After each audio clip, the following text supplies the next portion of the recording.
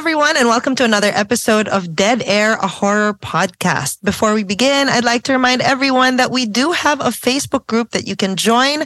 Join us in Dead Air, a horror podcast. And we also have, that is our Facebook page. We also have a group that you can join, which is Dead Air.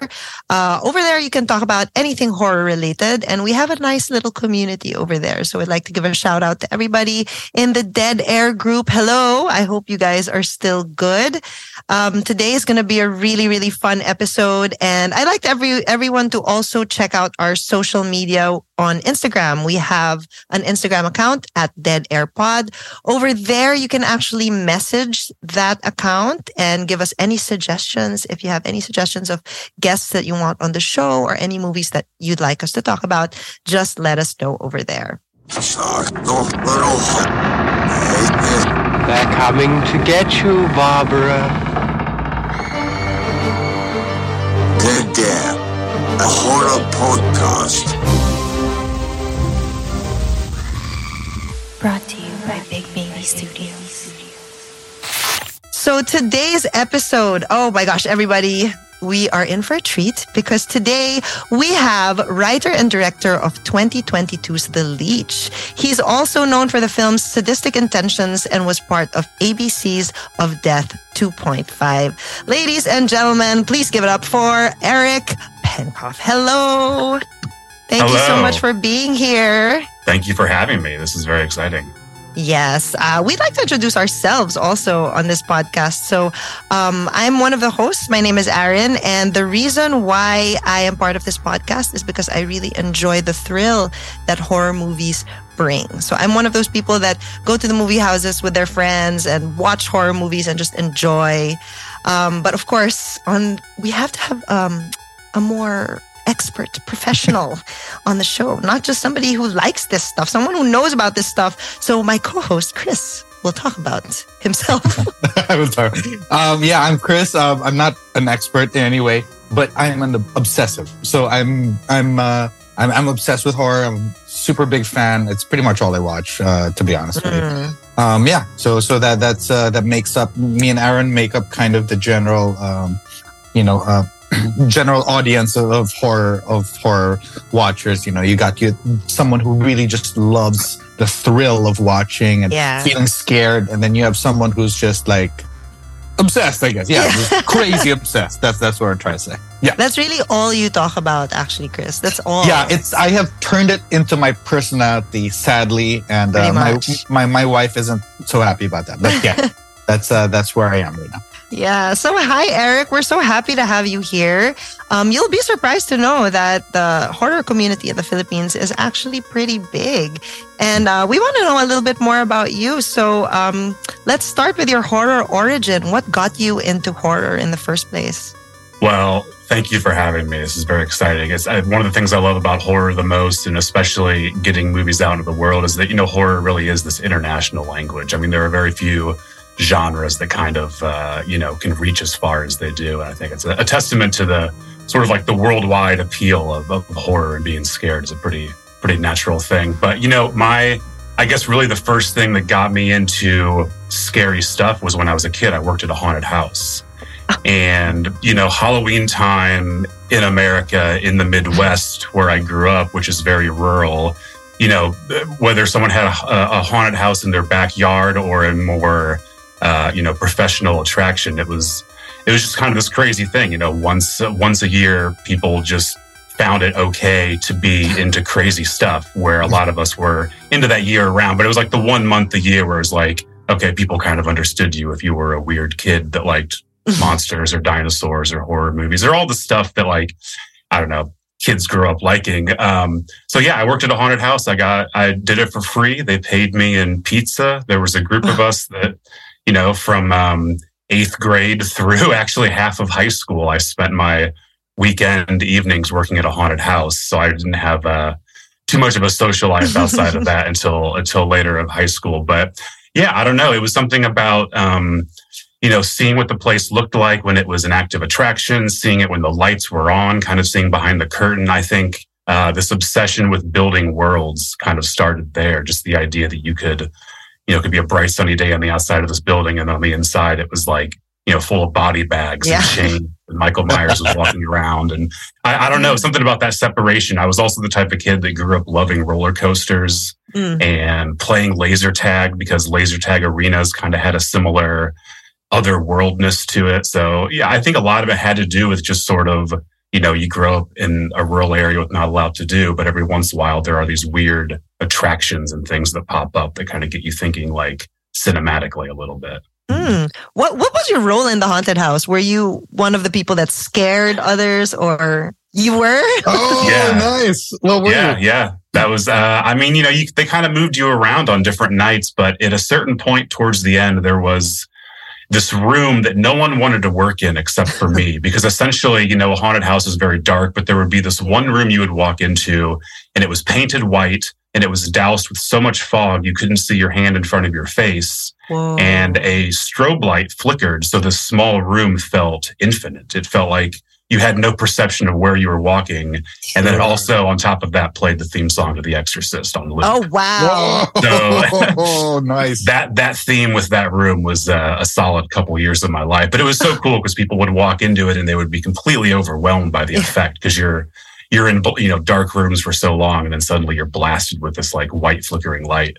Sure. Wow. It sounds like, have you seen I'm sure you have, but Hell House, LLC? I've not. No. People have been telling me I need to watch those movies though. Yeah. Well, it's a found footage horror film set in a haunted house. It's about a bunch of people who are setting up that haunted house and like weird shit happens. I think you'd love it. It's really good. It's really good. Amazing. Yeah. That's a big part of my childhood. Sorry, I'm very curious about this haunted house because I love haunted houses. I love it. I love the novelty of it. What would you do? Were you like a patient, or what was your how would you scare them? I remember distinctly being like 13 years old when I started doing this, and I was so excited that at home I took a white dress shirt and I threw red paint on it, and then I showed up basically with like a doctor's mask on and my own custom made shirt. Like I showed up for my first day on the job, like prepared to scare people. And I think they probably looked at me like, well, we have these black cloaks you can wear. Because, some people had specific like outfits. Like there was a Michael Myers room. So there was one Michael Myers, there's the chainsaw people. But for the most part, if you were a little kid that was volunteering to do this, they would just throw you in a black cloak and kind of like let you creep around and pop out from behind corners. But yeah, I made my own pseudo Leatherface outfit. I had the tie that was loose hanging down. It's very maybe the most prepared I've ever been for a job. Love it. You were your own stylist. I love Pretty that. much. Yeah, it's kind of the beginning of it. But you were exposed to all of this, at such a young age that, you seem to like horror at such a young age. But I wanted to ask, because you were exposed to all of these like haunted house things, what's something that actually scares you? Because you see all of these things. I'd think that you're kind of numb to it already after having worked in a haunted house. But what scares you? I think before, when I was a kid, I was very afraid of the dark. Just a very simple primal fear. I've not seen this new movie that everyone's talking about, Skinamarink, I think is how you say it. Yeah. But it sounds like it's tapping into something that maybe little kids in the 90s experienced, waking up in a house by yourself and it's dark and house feels so much bigger than it is. So I had a very simple fear, but when I worked at that haunted house, I saw it with the lights off, with the lights on. And I think actually taking on that job was kind of a weird way that kind of helped me tackle that fear a little bit. And I think that's a very common thing for horror movies, to help people get through weird states of mind at different points in their life. But yeah, I think definitely that job kind of helped me get over just the basic fear of the dark. Because I remember even the first night that I worked there, I was working there and I was kind of scared because I was in this place that was a scary place and it was dark, and I was, with a lot of people that I didn't know, which is kind of a scary thing. But, over the couple of years of working there, I think it gave me perspective and kind of made me really appreciate the craft of being spooky, I guess. I love horror, but my God, I'm telling you right now, I cannot be in a haunted house. What? I cannot. I just can't. It's the physical it's just I don't know. I cannot, like, I get panic attacks. It's the anticipation, and it's like real, anticipation. It's like with a movie, you have this, you have the safety net of being able to stop something or pause something. Right. But like in a haunted house, it's just everything. I feel everything's so assaulting. Like there's the the visuals, there's the sound, and then you just know someone's just right behind you about to like, scare you. So yeah, I'm really not good with haunted houses. And they really fuck you up on purpose. Like I remember I went to a haunted house. They will separate you from your friends. Exactly. Yeah. It's wild. It's wild. What is the haunted house landscape like where you both grew up? I mean, it's comical. Yeah. It's a little comical. The budget is not the best. So sometimes when people come out to scare you, you yell just because you're surprised, and then you laugh because the costumes are so bad. It's horrible. Yeah. It's just jump scares, but then it's just like, oh, it's lipstick, or white powder on someone's face. Like, There's something charming about that, though. Yeah. It's definitely charming. It's definitely charming. There was this one time we had this zombie marathon run. So you're running, and then there are zombies that chase you, so it gets your heart rate up. But then by the end of the day, the zombies were so tired that they were just asking people for cigarettes. When our culture. when I was 13 years old working at this, it was also kind of my introduction to people that were maybe only a few years older than me that felt like they were fully formed adults. We're talking like 16-year-old, 17-year-old kids smoking cigarettes and probably drinking beers out back. With me not being very aware of it at that young of an age, but slowly catching on that there's the people that work the haunted house, they like to party also. Yeah, I'm sure. And that's the difference. Yeah, exactly. All right, so let's jump into your film. Let's talk a little bit about The Leech. But before that, for those that haven't seen The Leech, do you mind giving us like a little synopsis about it? Yeah, The Leech is about this Catholic priest that helps a struggling couple off the street around Christmas time, gives them shelter for a couple of nights with the offer of helping reform their lives, because in his mind they live a very unholy life. So it's about this guy that starts off trying to help a couple people, and it fully backfires into his face and enters sort of psychologically terrifying areas that sort of put him through a test of faith. Yes, we did see it, and yes.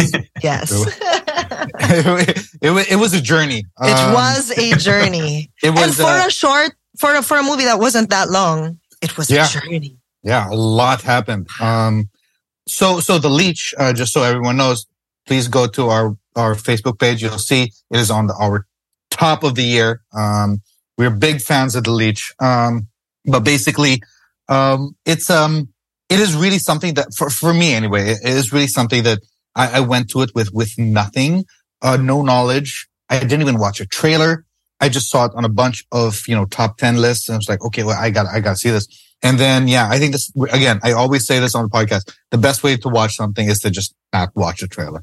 Because I don't know. I got intrigued by the trailer because the trailer had words like horny, horrifying. I was like, wait a minute. This is how we do marketing in 2022. We just cut to the chase. It's either blood, horny, violence, horrifying.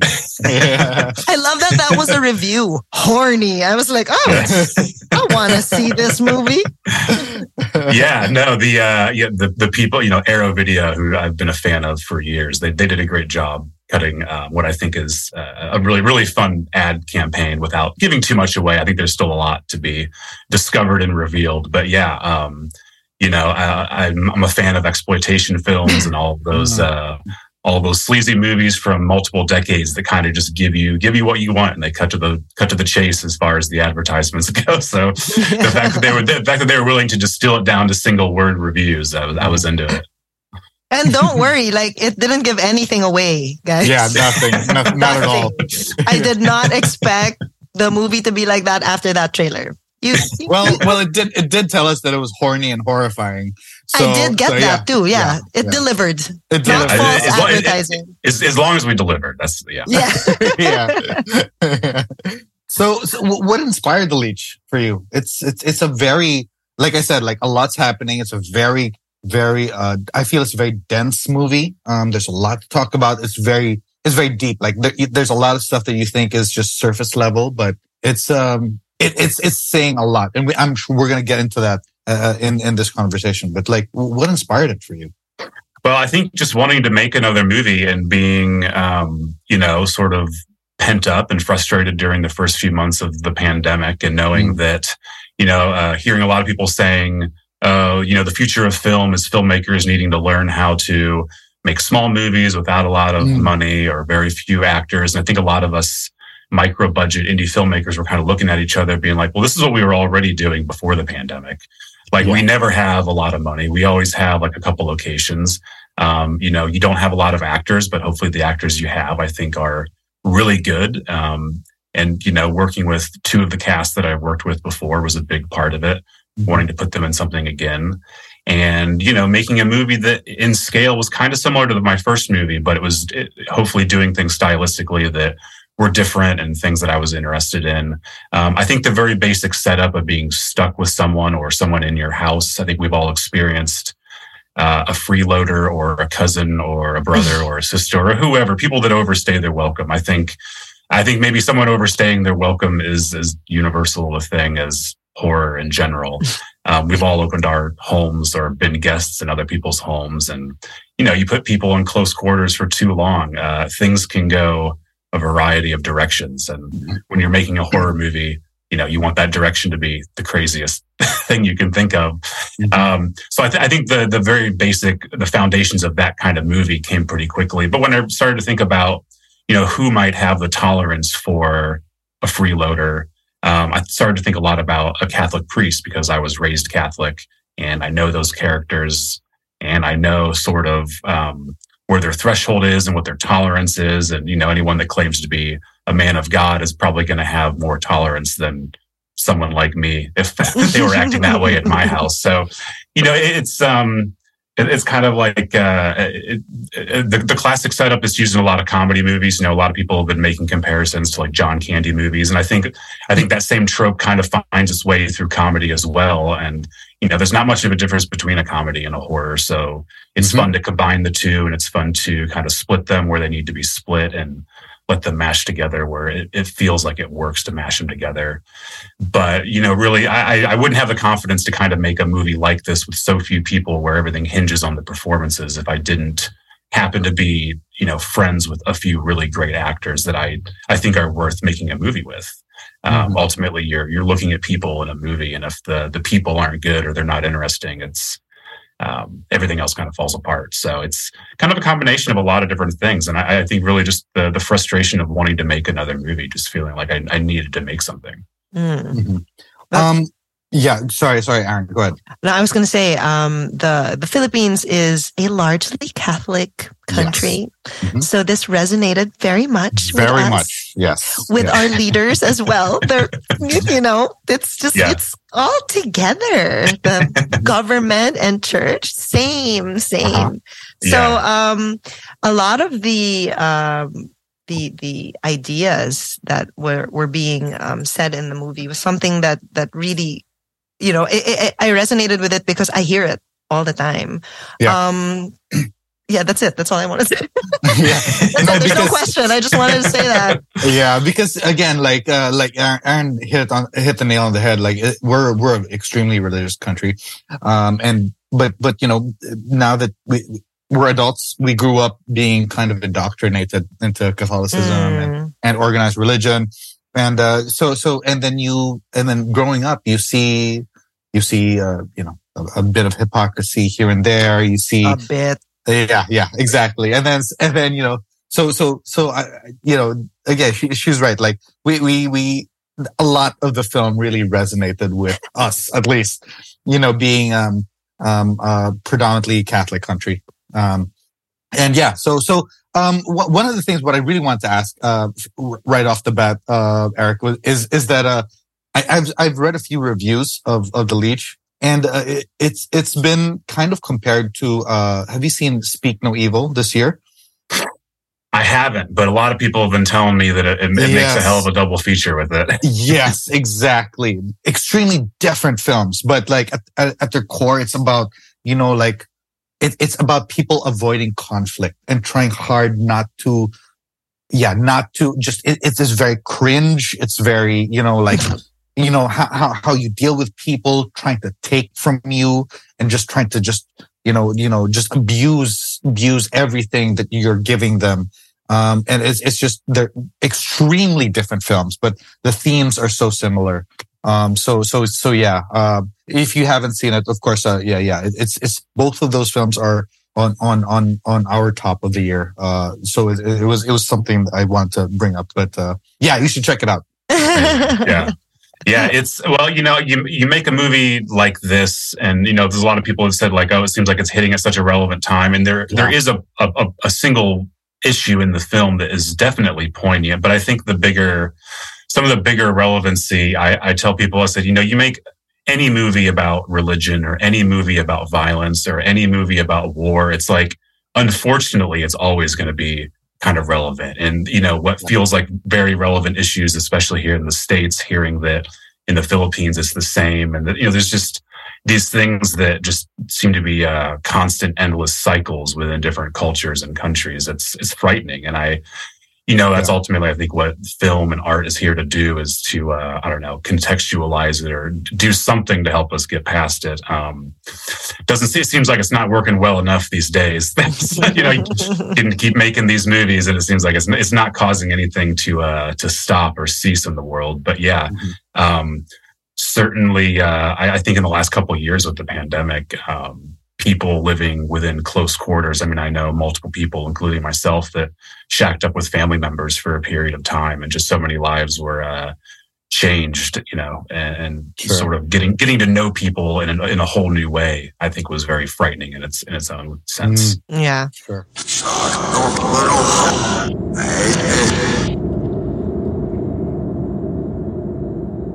Were there any challenges filming this? Because you filmed this during the pandemic, right? We did. And it was challenging, especially the first week. Once we got through that first week and we had all tested negative, I felt better because I was very, very strict, as we had to be. About 10 people made this movie, and we never left the locations that we shot in.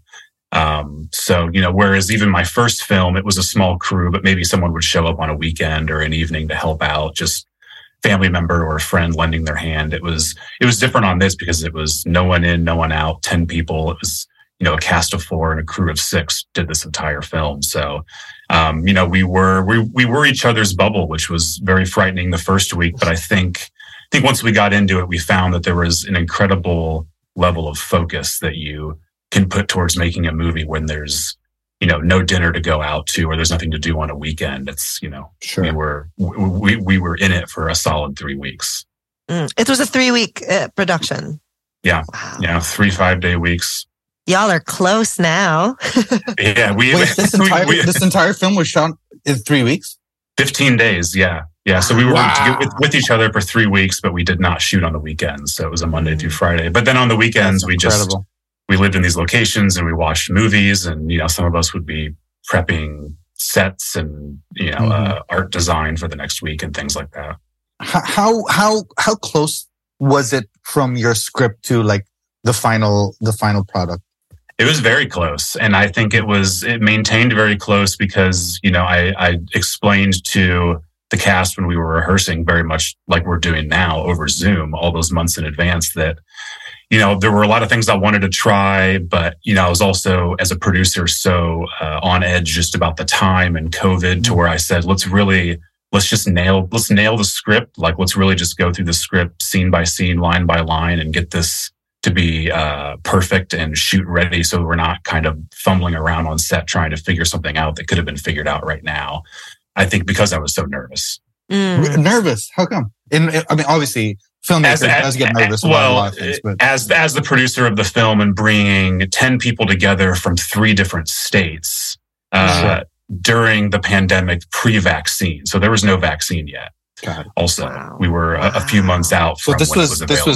this was 2020, like right. This was the January of 2021. Yeah. So It wasn't right that- there yeah. at the beginning. Sure. So that was very nerve-wracking, and I think a lot of those things that sort of had me on edge as a producer actually helped me become a better director, because I built the schedule for the film. I really sort of shot listed and sort of AD'd the whole thing myself. So a lot of the practical things that go into getting a movie up and off the ground, not so different than being a wedding planner, to be honest, or an event coordinator. A lot of those things. It's very hard. Yeah. You have to be an endless source of positivity for everyone that feels as though things are impossible. But that's what makes it fun. And once you're doing it, then it's all worth it. But taking this on as the producer as well, solely on my own this time was a big aspect of shooting during the pandemic and kind of structuring it the way we did. How? Okay, so you wrote, directed, and produced this.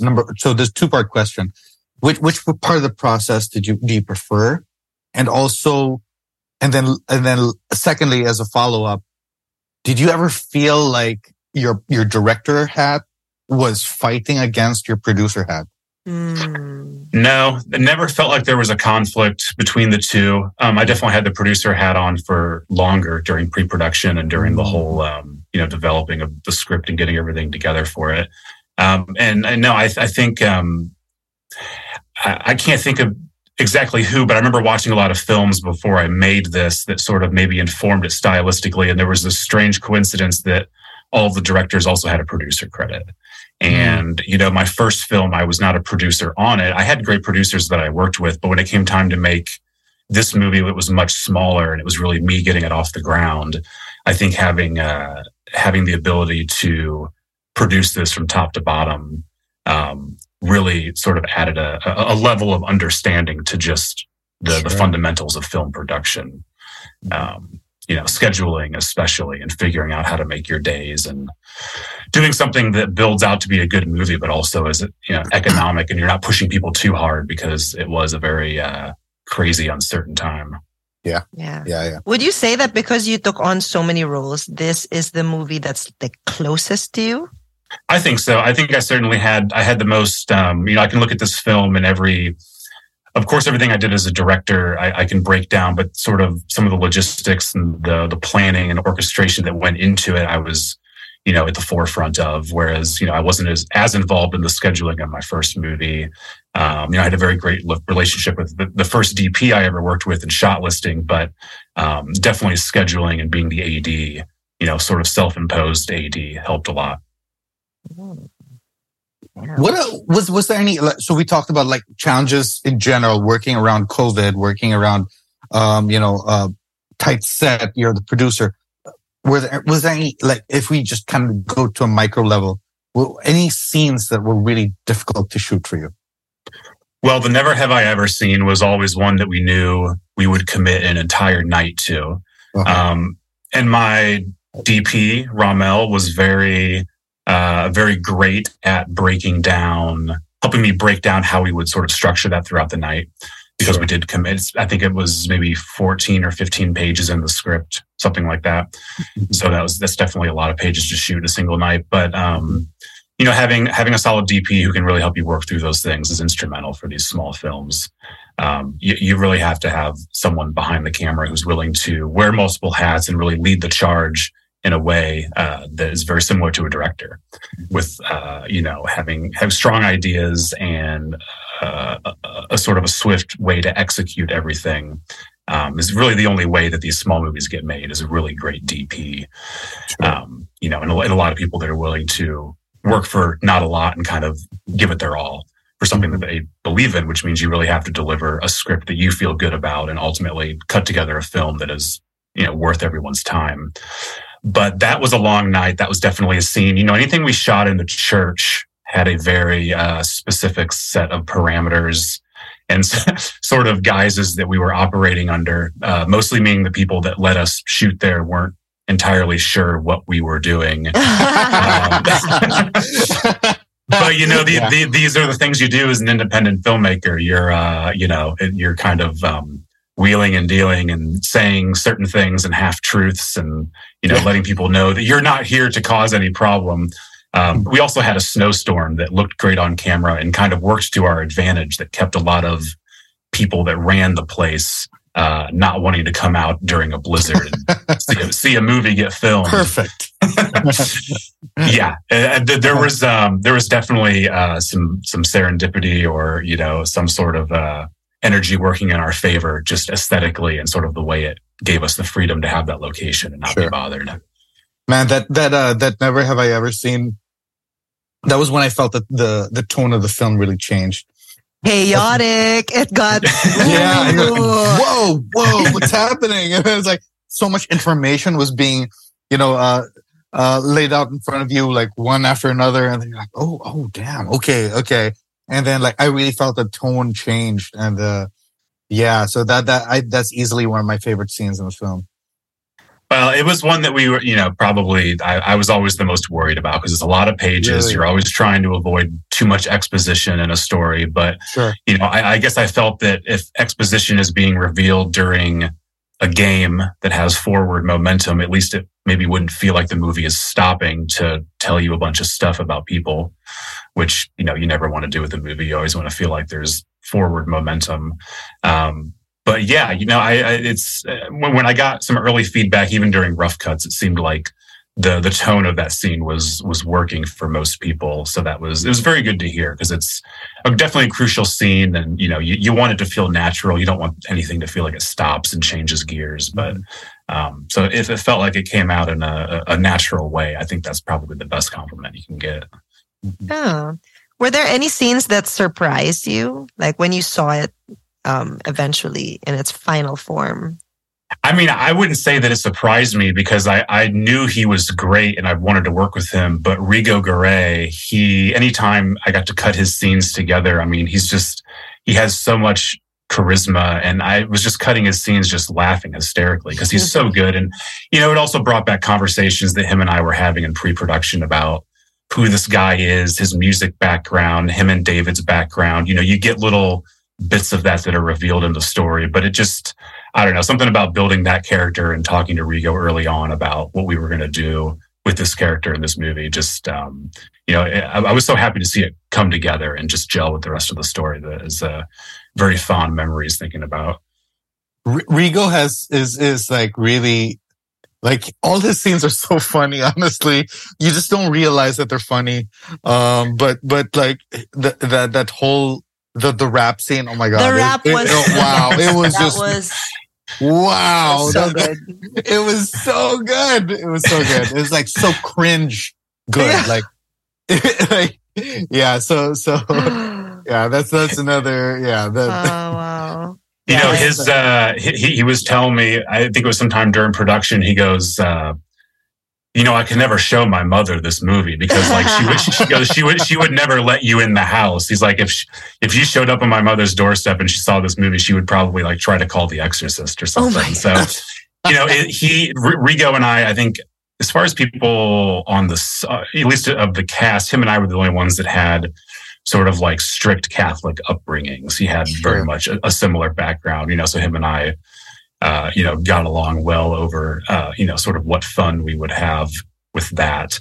But yeah, it's something about, he's so great at playing things straight. I mean, he's a great comedic actor as well. Everything he's been in is amazing, but he just has these like beautiful, shiny eyes that some people just have that face that is just like made for movies, and Rigo has that face. Yeah, he was fantastic. Actually, all the performances were great. I mean, like one of my favorite, one of the standouts, obviously, of the film for me is just really how everyone just they just seem to gel as actors. There was so much, they seemed like they're so comfortable with each other. Really great performances. Father David and Terry and Rigo, of course. Everyone just really, like, again, for a film with roughly 4 people in it, you're so captivated by all the performances. So, just incredible choice. Really great people you're working with. Well, thank you. Yeah, it's when you have these small movies and you don't have a lot of time and you don't have a lot of money and you really want to make something. It's a good actor is the best special effect you can ever ask for, and, it's if you don't have, huge camera cranes or explosions or these different things, it's like there's always, even at the center of movies that have those, there still has to be really great actors. And I'm very fortunate to, be friends and have made friends with people that I think are really great actors. So, I keep putting them in movies as long as I can, and as long as I have something that, feels like they fit. I guess with Jeremy and Taylor, they were in my first movie, and these are two totally different characters than what they portrayed in Sadistic Intentions. But I remember during that movie, I just had so many things in my mind that I could see the two of them doing, both as a couple and independently. So, there's lots more stuff I'd love to do with all these people. Oh, can't wait. Were you surprised at the critical reception of Leech? Because honestly, like it's everywhere. I think it's universally acknowledged that it's really like, I saw a tweet where it said like, if the Leech isn't in your top 10 of the year, you haven't seen the Leech. And I think that kind of, encapsulates a general reaction. Yeah. So were you surprised at this reaction? Absolutely. I mean, it's surprised. I don't know. I think you honestly just try not to think about it too much. I mean, it's naive to say you don't think about it at all, because of course any filmmaker that spends years of their lives imagines like how great it'll be if everyone likes this movie. But you also know that, this is a subjective medium, and there's going to be people that like it, and there's going to be people that don't like it. I think maybe the more like practical answer would be, I was relieved to know that I think in general the comedy worked for people, because I also edited this film, and you spend months sitting in a dark room by yourself, like showing rough cuts to friends remotely over Vimeo for a while, and they'll say nice things about it here and there, but it wasn't really until I even got to see it with an audience in London last August. It's the first time I really got to be in a room with people and hear the laughter start and spread, that I felt a very practical sense of like, okay, at least myself as the editor didn't fuck things up. Yeah. That at least, the writing I think is there, and that the timing and the cut worked to elicit laughs at the right time. So I'm very happy about that. But, as far as people liking it or not liking it, I get why people don't, or maybe aren't as into it. It's, there's some rough characters to watch. And I think there's definitely more of a conversation going on culturally about, are these likable characters or not? And that kind of begs the question, like, well, are they meant to be likable, or are they not meant to be likable? Is the choice to have them be, nice or bad people sort of playing into the bigger story that you're telling? I think all of it's valid. And I think, just some people don't have as much of a tolerance for liking to watch horrible situations unfold. But I think most horror fans do. Yeah. I actually wanted to ask you a little bit about like how you felt when you were writing it, because when I was watching it, and I told the group this, that I felt like a lot of your idea, it's like you wrote all of your ideas and you made it all come out. It for me seemed kind of cathartic that you were able to let all of these ideas out, but I kind of want to know how you felt writing all of this down.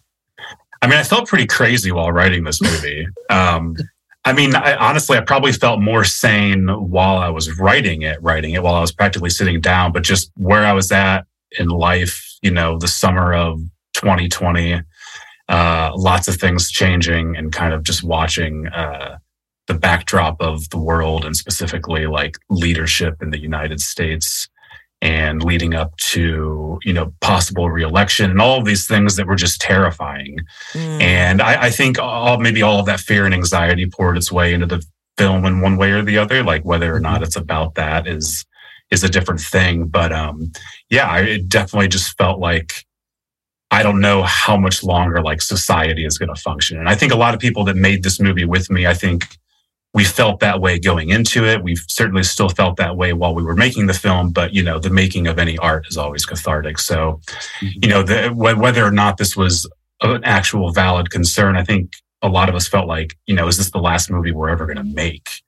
Because it felt like, there was just so much uncertainty, and, that maybe emphasized a lot of people kind of giving it their all and kind of throwing everything at this film and not being afraid of, touching on taboos or anything like that. It really did feel like, well, if this is the last movie we're going to make, let's just make the craziest thing that, sort of exercises the most anxieties that we can. So it is a film that's very much informed by the time, but, not wanting to make a movie about the pandemic or making a movie about a virus or anything that was, maybe a little too close to what was going on. But yeah, it was a crazy time, and I certainly felt crazy. But when I finished it and shared it with some people, like started to show it to Graham Skipper and talk about it, you get into that process of making it more than just about the script you wrote. It's about the people you're talking to about it and collaborating with, and talking about it visually with the DP. That kind of makes it more of a thing to focus on and not something to dwell on, maybe. Well, you say that you didn't want to make it a product of its time, right? But I think what you actually did was you kind of made an evergreen film, because now everyone's saying that it's a Christmas horror film. Yeah. Is that what you intended to do? Well, the Christmas thing probably came not at the beginning, but shortly after, when we realized where I'd be shooting it and what time of year it would be. Sure. And then thinking about, once you lock into a Catholic priest being the lead of the film, it felt good. And then you kind of open up that side of your brain that likes Christmas horror movies and all the opportunities to, get the trees out and get the Christmas lights out and start to build a lighting scheme and an aesthetic and all of those things. I mean, I don't know. It's kind of the great thing about making a genre film is it's just like all these different corners of your brain that you can unlock and different things that you like from different corners of horror and thriller and comedy and things like that. So two Christmas horror films were released this year, and Jeremy Gardner's in both of them. This is true. Yeah. No, it's his haircut is pretty obnoxious in the other one. No, that was very Joe Begas is a friend, and I remember. Oh, is he? Oh, nice. Yeah. So it was very exciting to kind of get some photos and videos from the behind the scenes of them making that movie, and Jeremy sending me stuff from set and seeing what he looked like, and just that is so cool. Matt, immediately questioning what's going on with his hair. I remember. Wow, you and Joe kind of have a same. Well, I don't know, based on the visual aesthetic. I see a lot of 70s influence in both of you. In terms of the look and everything. That's really cool that you guys are friends. He's a very inspiring filmmaker to know and to be friends with. Him and his team, their output over the years has been incredibly impressive. And, he's a guy who's a producer at heart as well. And, I think the more I've gotten to meet filmmakers over the years and sort of see how they operate and how certain things come together has really helped inform the way that I've, tried to put movies together. But, Jeremy, Graham's got a small part in that as well, but the two of them, two Christmas movies this year. How about that? Two horror Christmas films. And I love both of them. I want to ask a little bit about going back to the topic of, because you said that you making the lead character a Catholic priest, and you came from a Catholic upbringing, and there are a lot of taboo things in the movie, especially religion-wise. Did you get any flack about your material because of it? Aside from Rigo's mom. Yeah. I guess specifically, like Catholicism in general, or are we talking more about like the abortion plot line? Actually, you know what? There are so many things in this film that I do remember finishing the script and sharing it with the location sound mixer. And the day that he read it was the day that Ruth Bader Ginsburg had passed away. And that was a very sort of ominous feeling of like, had just finished the script. And he's like, oh man, pretty crazy timing. And, made a note of that. And it was always in the back of our heads. But I think kind of even the crazier thing is that when it premiered on a Friday, the following Saturday is when Roe v. Wade was overturned in the States. Wow. And that fell. And there were definitely people making a point like, hey, obviously there's no way that these things time out intentionally. But I think it was maybe a difficult watch for some people in that first weekend because of Roe v. Wade being overturned. And I completely understand that. I mean, that was something that was very much at the forefront of our minds with everyone that made the movie. Just sort of how insidious this has become. And, the separation of church and state, there is none. Like you're saying, it sounds like very similar in the Philippines. There's, I'm very curious to know what country or what region of the world actually has a legitimate separation of church and state at this point. Sure. Yeah. That's no idea. Yeah. I mean, as far as the movie as a whole goes, I mean, yeah, there are people who, found it difficult to watch for that reason. My own mother included. Who's a very religious person. She had until now. She had some words with me after she saw it, but that's to be expected. I think it's always kind of in the back of your head that maybe the movie you're making is going to touch on some difficult stuff. But I think ultimately the practicality of just making a movie is so difficult that at a certain point you have to put things like that, like concerns about what other people are going to think, sort of in the background, because just the practicality of making something is so hard and you got to focus on the day to day. Hopefully you make something, that you write something and that the core group that you show it to originally would raise any, hard red flags about something that's maybe tonally off or, seemingly horrible with intention that goes beyond what the film is about. But, I talked about a lot of those things with the cast initially when they read the script. And I think all of us were in agreement that it was kind of walking a line that all of us agreed on, that a lot of us felt similarly about. So, I think you also really have to trust that core group of collaborators with these things before you put it out into the world. Yeah, that would be the most practical way. People who are aligned with you. Yep. Yeah, exactly. Exactly.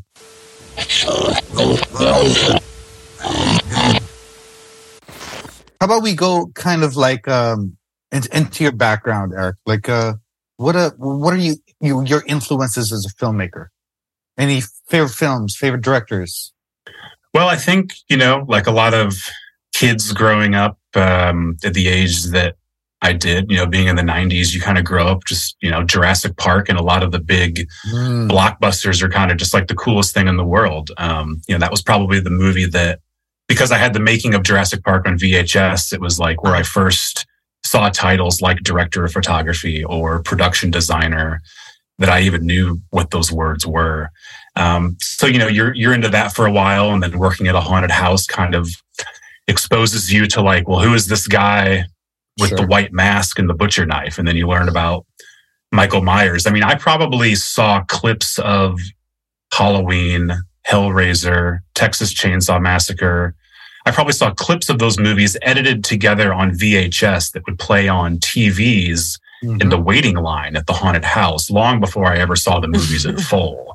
They had these like 4x3 TVs where people would wait in line, and it was like a best of horror moment. So it's like the scene from Hellraiser where, the guy's being torn apart. It's like the end of Texas Chainsaw Massacre where Leatherface is waving the chainsaw. It was like this highlight reel that, I saw all of that kind of first, and then, that kind of opens up your horror mind. And then, you get a little bit older and you get into film theory or film history, and then that kind of opens your mind up to, even deeper cut horror films, Italian horror, J horror, all of this stuff that's like, you start to realize that it's beyond just these like American slashers that you grew up knowing, that there's this whole international landscape, and that every country or culture has its own sort of approach to what's scary. And, they all kind of boil down to this like similar fear of the dark and the unknown. And, you just kind of get into your 20s and your 30s. And if you're still hooked on the magic of filmmaking from when you first saw a Spielberg movie, but now you have this international canvas and like broader appreciation for film in general, I think that can lead to someone who wants to make a movie. So you mentioned that you got into all kinds of horror, and same thing with me. So I like horror, but because of this podcast, I've been exposed to all kinds of horror, even the horror that I didn't know I didn't like. I didn't know this kind of horror existed, but no, these people started making me watch all these types of movies.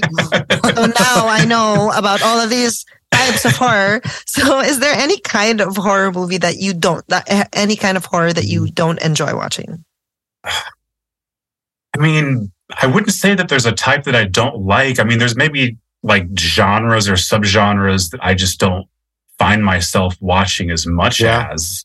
And I'm kind of struggling to think what the obvious one would be.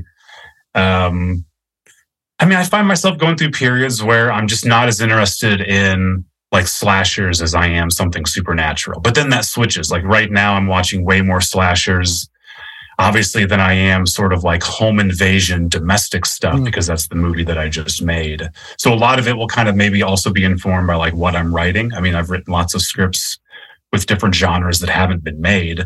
But, you know, the couple that I've gotten off the ground have fallen within the sort of domestic home invasion subgenre, which was certainly a genre that kind of really messed with my head when I first saw like Funny Games. Was something, you know, first time seeing Funny Games was big. First time seeing this movie called Angst, this German movie, this home invasion film. It's just kind of depraved and sickening, but very beautifully shot, and the soundtrack is amazing, and it's doing something with the other part of your brain that's not disgusted. You're like sort of amazed and you know, just absorbed by the beauty of it all.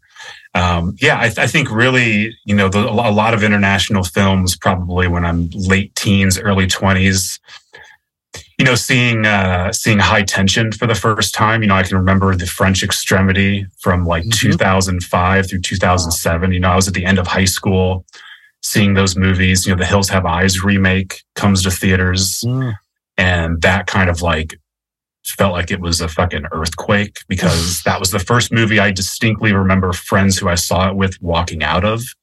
And I remember the scene specifically that they walked out of it afterwards. And it felt like that movie in theaters in a multiplex felt like something really sort of like crazy and wrong. Like people were leaving during this movie. But I stayed all the way through. Wow. That was, you know, all of the Saw movies were in theaters when I was in high school. And, you know, I was kind of hit or miss on a lot of the Saw films and what became known as torture porn. You know, I think a lot of that stuff kind of got like a little out of control, but I think it only got out of control because it was kind of like drinking its own Kool-Aid at a certain point, where it was really kind of like leaning heavily into what it knew it was doing. But I think a lot of the stuff that was coming out of France, especially, was really strong. I don't know. Martyrs? And I haven't. No, still haven't. And I've still not seen Inside, which is one of Graham Skipper's favorite films. You know, there's a lot I haven't seen, but what I saw during that time was very influential. A lot of stuff that came out kind of towards the end of high school, 2007, 2008, had an impact on me, both horror and non-horror. But, you know, I don't find myself... Yeah, I haven't watched a good ghost movie in a while, like a good like classic haunted. I mean, there's a few that I can think of that I like, but that's a genre that I'd be curious to get back into. But yeah, I don't know. There's sort of this endless tapestry of genres to bounce in and out of. My last favorite ghost movie is The Night House. Yeah, that's so good. Yeah, it's very good. Yeah, very, very good. What do you call this? Okay, so we talked about your favorite stuff. How about you know, we said that horror in 2022, it was an embarrassment of riches. Like there were so many good horror films this year. What were your standouts?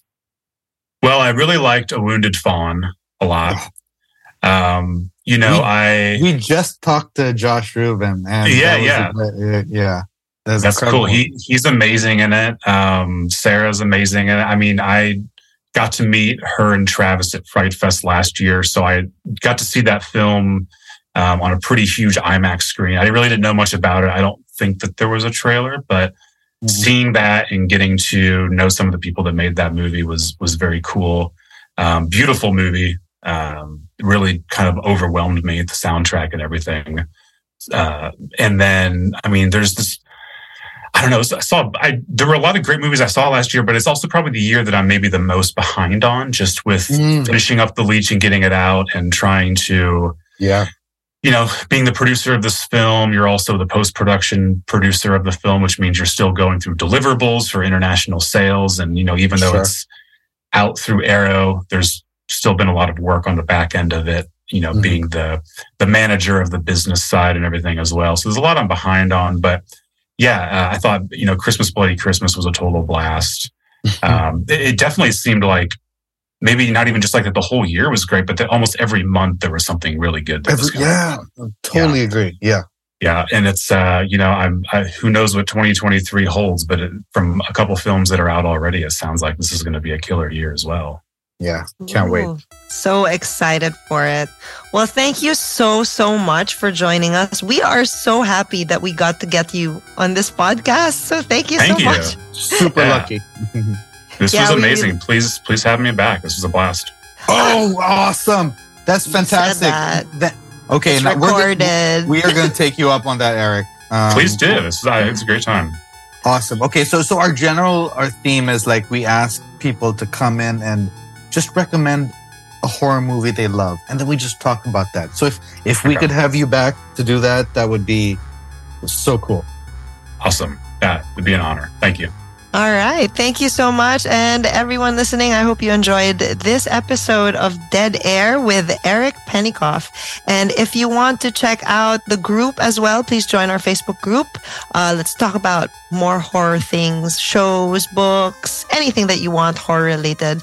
And please check out our Facebook group as well, Dead Air, a horror podcast. And check out our Instagram at Dead Air Pod. There you go. So thank you so much again. And we'll see you again. You said that.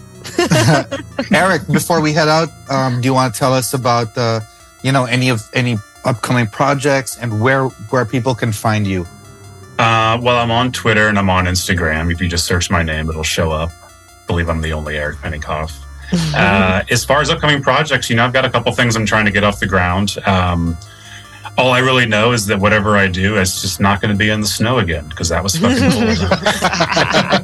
Never again. Yeah. What is the weather like in the Philippines right now? Maybe I should come over there and make something. Yes, because it is... It's like 35 degrees or something. It's cold now. So it's like 20... Yeah, this is 27. Cold. Yeah. This is cold. Okay. So thanks again, and I hope everyone enjoyed this episode. So check us out at Dead Air, a horror podcast, and subscribe. Thank you, everyone. They're coming to get you, Barbara.